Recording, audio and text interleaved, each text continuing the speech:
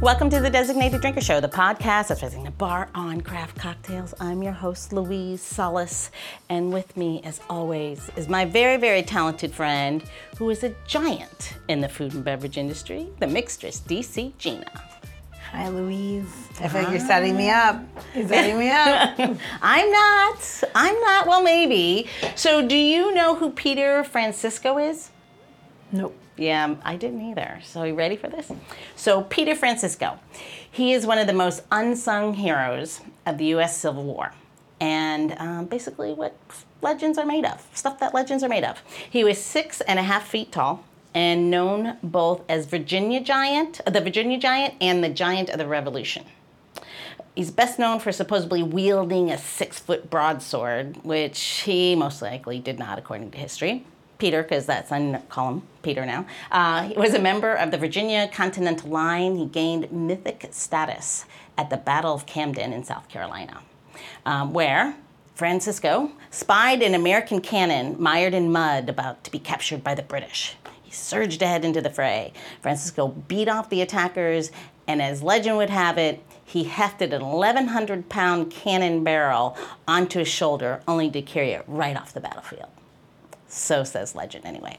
So in 1975, he was commemorated for this feat with a United States postal stamp in its bicentennial series for the contributors to the cause. Monument was erected in his honor in Guilford Courthouse National Military Park.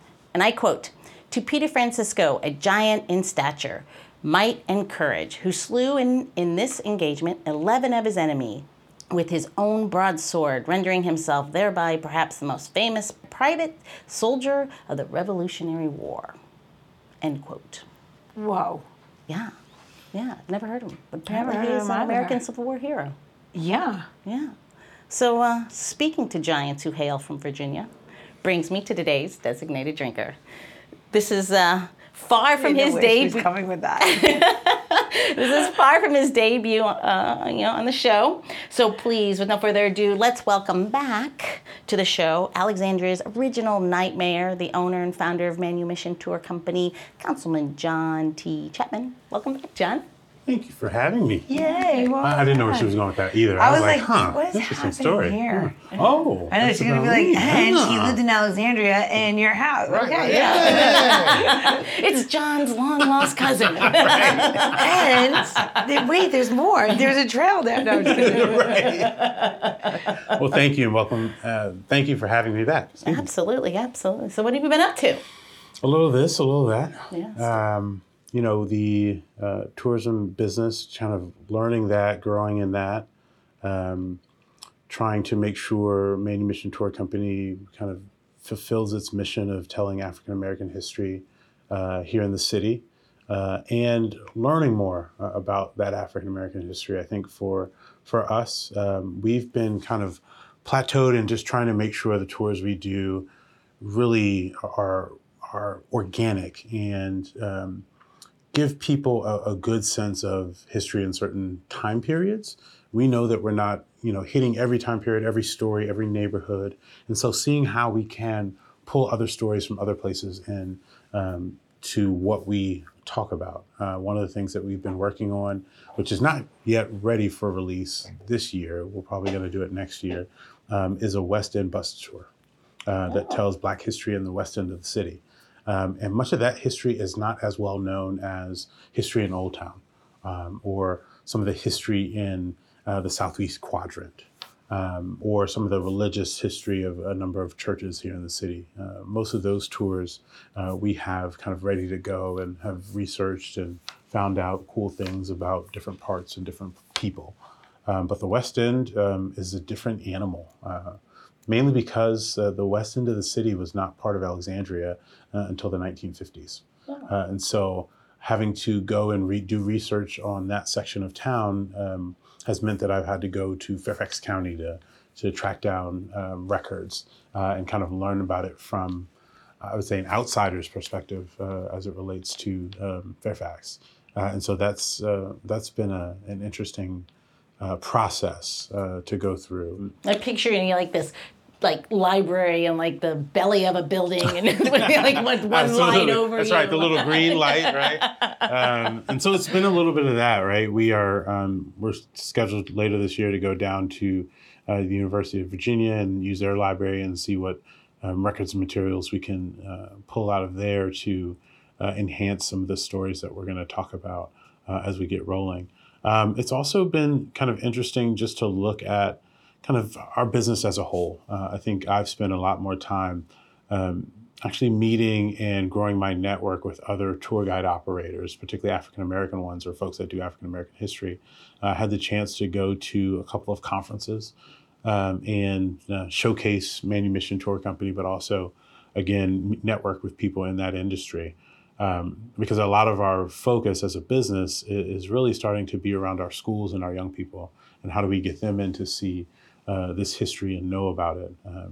We're blessed to have partnerships with schools from across the country. We've had folks from Milwaukee mainly kind of come into Alexandria as part of their DC tour, hang out over here for a little bit, take a tour with us, and then head home. But being able to do that is huge. And so we want to try to expand that to other schools and other localities. Side note, I love Milwaukee. Keep going. Yeah. I do. I love Milwaukee. Everyone should go there. Great bar scene. Anyway. Oh, yeah. Great people, awesome history, amazing beer history, but almost all the beer is brewed there, right? Yeah. That's right. But I could see why people would want to come here from there. Oh, yeah. Yeah, it's interesting. Not the fact that you're the nation's capital, but more like very similar, both on the water, both on a river, both everything. Like there's a lot of similarities. Definitely. Yeah, have you been there? I haven't. You'll I love haven't. it. You'll love it. I'm going to put that on my list. You could You'll go love see it. where Laverne and Shirley are from. You would. Ooh. You would love it. Keep Maybe going. Squiggy. I want to do the tour. I haven't done the tour. We'll get you in. I have not done the tour. I tell folks, we'll take you whenever you want to go, but I always recommend the spring or early summer or early fall. Those are usually the best times in the winter.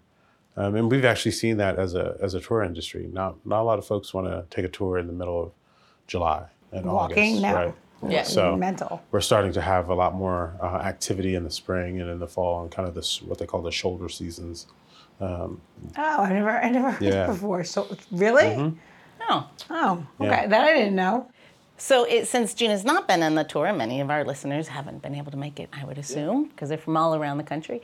Is there one place that you just got to show them? Is there one person, or I mean, I've been able to do little tours with you here and there, so I haven't been through the whole tour. How long is the tour? Let's start with that. How long is the tour? So we have a couple of tours, right? Yeah. So our main tour, usually the first tour that I recommend for everybody, we call Freedom's Fight in Alexandria.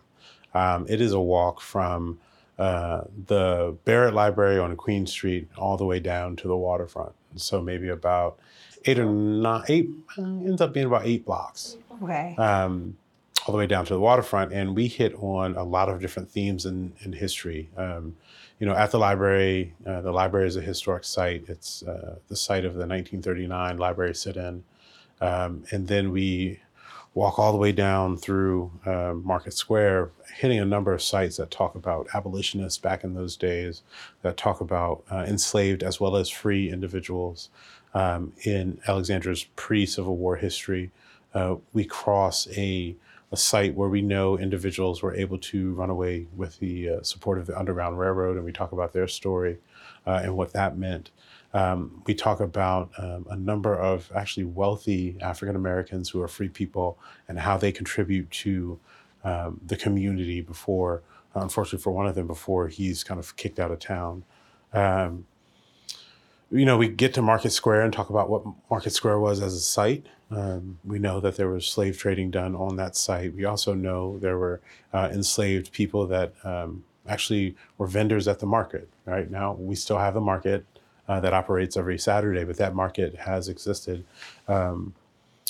since the mid 1700s. And so we're able to tell some stories from back then about individuals and how those individuals used the ability to sell goods at the market to free their family and move elsewhere and explore life and have a good life in other parts of the region. And of course, we get down to the waterfront and we talk about what the waterfront was and what that history looked like as well. Rough.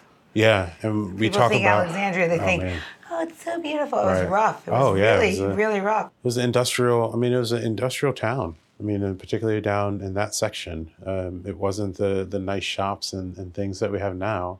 Even back as late as the 1950s and 40s, it was like the red light district. It was Really? an interesting place, shall we say. And so you've got interesting Alexandria history that you can tell and talk about. There is this thing, and you have to look it up. Okay. Oh God, what is his name? He wrote the whole thing on Prohibition, right? For DC. Oh God, I'll think of his name in a second. He talks about Capitol Hill and specifically Massachusetts Avenue, like how it runs into like what is now North Capitol. That used to be the canal, right? And you used to be able to canal from. So imagine the mall's not there. Yep. You take the canal, what's right in front of you, Alexandria, right? They talk about like how the bars were all down Pennsylvania, what is now Pennsylvania Avenue. All the bars are down there, and you could get to Alexandria, and they say that if you can't afford the women of the night in Washington D.C., that you could go to Alexandria. Yeah. And it was crazy. Because you have to realize, imagine you're standing at the Capitol, right? And you're just maybe a block away from the Capitol on the right-hand side, like looking down the mall, and that's just water. Yeah. Yeah. Right? That's all water. And what's in front of you? Alexandria's in front of you, right? Like if you take out all of the statues, you're looking right at it. And it's an amazing thought to think it like how it was, but like Prohibition and all the stuff and all the brothels and everything that led to Prohibition and not long that they drained the canal. We're not talking like 200, 300 years ago. Right. So it's amazing to see like the differences of like such we're a very small area. We are. I mean, DC, Alexandria, Northern Virginia is so small. We're nothing. You're not even the Bronx. You're not even the size of the Bronx. Like, do you know what I mean? Yeah. Like, it's wild to think of everything that's happened right here, and like you're the size of this little section of New York City, right? Like, it's crazy. I'm sorry. Keep going. No, that's all right. No. I'll think of his name in a minute, because you have to like do this tour with him, because there is like not a tour with him, but you have to do the Prohibition portion of it. Okay. Because that also leads to a lot of enslaved people becoming free. Absolutely. And Prohibition really helped make a huge difference in people and money. Yes. In money, and also more people being able to get all of their families out of the South. That's right. That's right.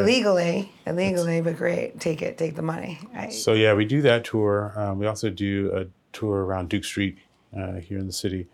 And talking about the different historical sites along there, and then we've started to we'll probably not release it this year, but we're going to do a bus tour for the various churches that we have. We have a number of historic African American churches that have some kind of wonderful history that we'll be able to tell and talk about, and hopefully introduce a number of people to.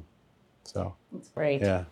All right, I have to go on a tour. I'll bring cocktails. Okay. Oh, yeah, that's perfect. I'll bring a hip flash for everybody. I'll be like, that works. I'm like, so what year are we in? And you'll be like, we're in block. Okay, you're not allowed to legally drink. And we're just in class. It's a very special tour. Whatever amount of people are on that tour, it'll be a very special tour. Okay, I can't wait It for could that. be like you could raise funds. Raise Yes. money. Yes, Yeah. you can. Special, like, Yes. We could do We that. should do that, Yeah. for sure. We will definitely talk about that. That would be so much fun, especially Absolutely. for the churches, because again, right? Like, Yeah. who made alcohol? It wasn't. Everyone thinks like all the distilleries were owned by white. They were not. It was not the white people that made alcohol. 100%. Period. They didn't own the distilleries. They didn't make the alcohol. They didn't do anything. And I feel like it's like such a people are afraid to talk about it. That the history is like you wouldn't have all these cocktails had it not been for like an entire race of people. Right. You know what I mean? And thank God, because you wouldn't have had flavors and all the things that went into it. And like, there's just so much. I love all this history, by the way. Just so I mean, it's amazing to. it's insane. Like when you get to the West Indies and how everybody brings Yeah. all the flavors and everything Yes. here, and you're fucking eating gruel, and then you're like, oh yeah, you're gonna enslave me. You don't even know what the fuck you're doing. Like and they can make all of the alcohol. They can make all of these things, and then this happen.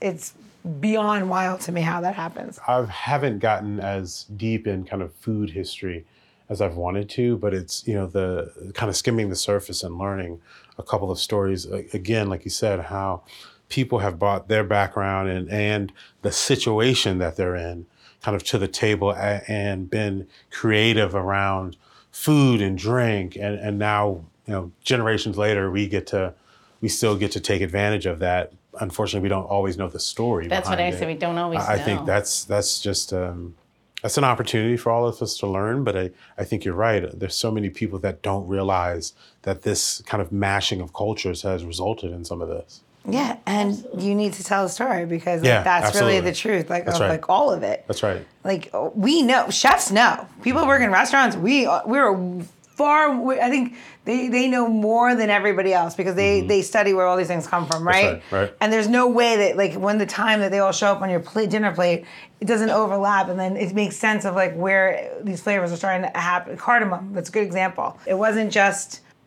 It's a complex. But if you story. don't It's a very tell, complex- like my children, they're young still, how the story happened so it never happens again, Right. that's the only way it ever happens again, right? Yeah. That's right. Well, no one's talking about women's rights, and it didn't happen again. Sorry, keep going. Yeah, I mean, it's no, that's fine. I 50 mean, years ago, because yeah. it is about telling people the truth, telling folks the whole story. And so we start to value each other more, right? In our cultures and where we've come from in our past. Because we then can put that on a plate and say, oh, I get this from this culture. And there's value in that, Yeah. right? There's value in those people and who they are and what they bring to the table. I think that's kind of why I started Manumission Tour Company. You know, growing up here in Alexandria, you talked about George Washington. You talked about Robert E. Lee. You knew where they went to church. You knew where they had drinks. You knew where they did all this stuff. And it was just like, oh, nobody else is here. Huh. Yeah. It's just these guys, no women, no people No. of any color or other background, even though we're Port City, like there's so much missing from that story. And so being able to fill the holes and further understand the complexity of early Alexandria, I think is necessary. Absolutely. Absolutely. You know what else is really necessary? A tip? It is. Great. Let's do it. Okay.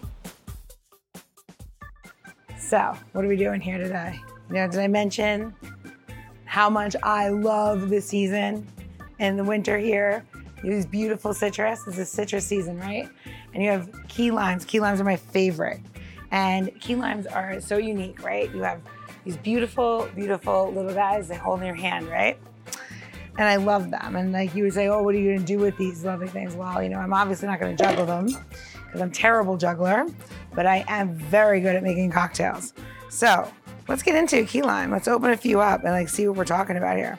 So key limes are these beautiful aromatic citrus fruits, and they're used primarily in dessert, right? Everyone's seen key lime, whatever, but really what you're missing is that this is so uniquely and obviously in like all of your different scents of like cleaners, foods, perfumes. You have no idea how much you actually like this and it's incorporated into your life every day until you actually open one up and squeeze it. And I want to show you the difference of a key lime that is ready and then one that's quite not there yet. So this one here, right, nice and supple. This one, it's a little bit of time. So this one, we'll put them together and side by side and squeeze them. Notice this one give you all the juice. And what is it? They say the good thing, the darker the berry, the sweeter the juice. Well, with the key lime, it's the softer the lime, the more juice that you get, right? We can make that a thing? I don't know. I'll catch you on the cocktail side. Those little key limes are so damn cute. Yeah, Like, and they're tasty. So, yeah, but they're versatile, right? They're in everything. They are. They're in everything. They're in everything, and they're also going to be in the next cocktail. So where are they going to go to get this tip and trick? You're going to go to designateddrinker.show for the tip and recipes, and also a link to John and to touring, right? Yes, everything. absolutely. We'll make sure we'll have his home address on there and his phone number. And if you have any complaints, you can text him. Yes. He likes it when you go to his house to Knock talk on to him the door. about Do you have rubbish do you have an pickup. original knocker? Like, No, I don't. No. I'm so envious of folks in Old Town that have these big door knockers. I definitely want one. Yeah. Or you can follow us on Instagram at Designated Drinker, and you can see my shiny face making different cocktails and showing you the tips. Yes. in person and tricks. Yeah, and if you've missed any of that, don't worry. You can just go scroll down into your episode notes. There'll be hot links to Insta, to the website, designateddrinker.show, because you want to go there. 6 seasons of recipes. 6. Yeah, that's crazy. Starting set. It's over 300. Yes. So, all right. So all of that brings us to the end of part 1 with Designated Drinker, the owner and founder of Manumission Tour Company, and Councilman John T. Chapman. But if you're anything like us, me, Gina, or John, 1 round is just never enough. So go off, top off that cocktail, and get ready for part 2 of this episode as we continue our boozy banter, and Gina's going to craft a cocktail to honor all the good that John does. So don't want to miss it. The Designated Drinker Show is produced by Missing Link, a Latino-owned, strategy-driven, creatively fueled production co-op. From ideation to creation, we craft human connections through intelligent, engaging, and informative content. Also in the Missing Link lineup of podcasts is Roger That, a podcast dedicated to guiding you through the haze of dementia, led by skilled caregivers. Now, if you're looking for a whole new way to enjoy the theater, check out Between Acts, an immersive audio theater podcast experience. Each episode takes you on a spellbinding journey through the works of newfound playwrights, from dramas to comedies and everything in between. Find Missing Link's League of Podcasts on Apple Podcasts, Spotify, or wherever you listen to your podcasts. And while you're there, please don't forget to follow, download, and review the shows. Your reviews help our shows reach new audiences. To find out more about Missing Link, visit missinglink.company. That's Missing Link.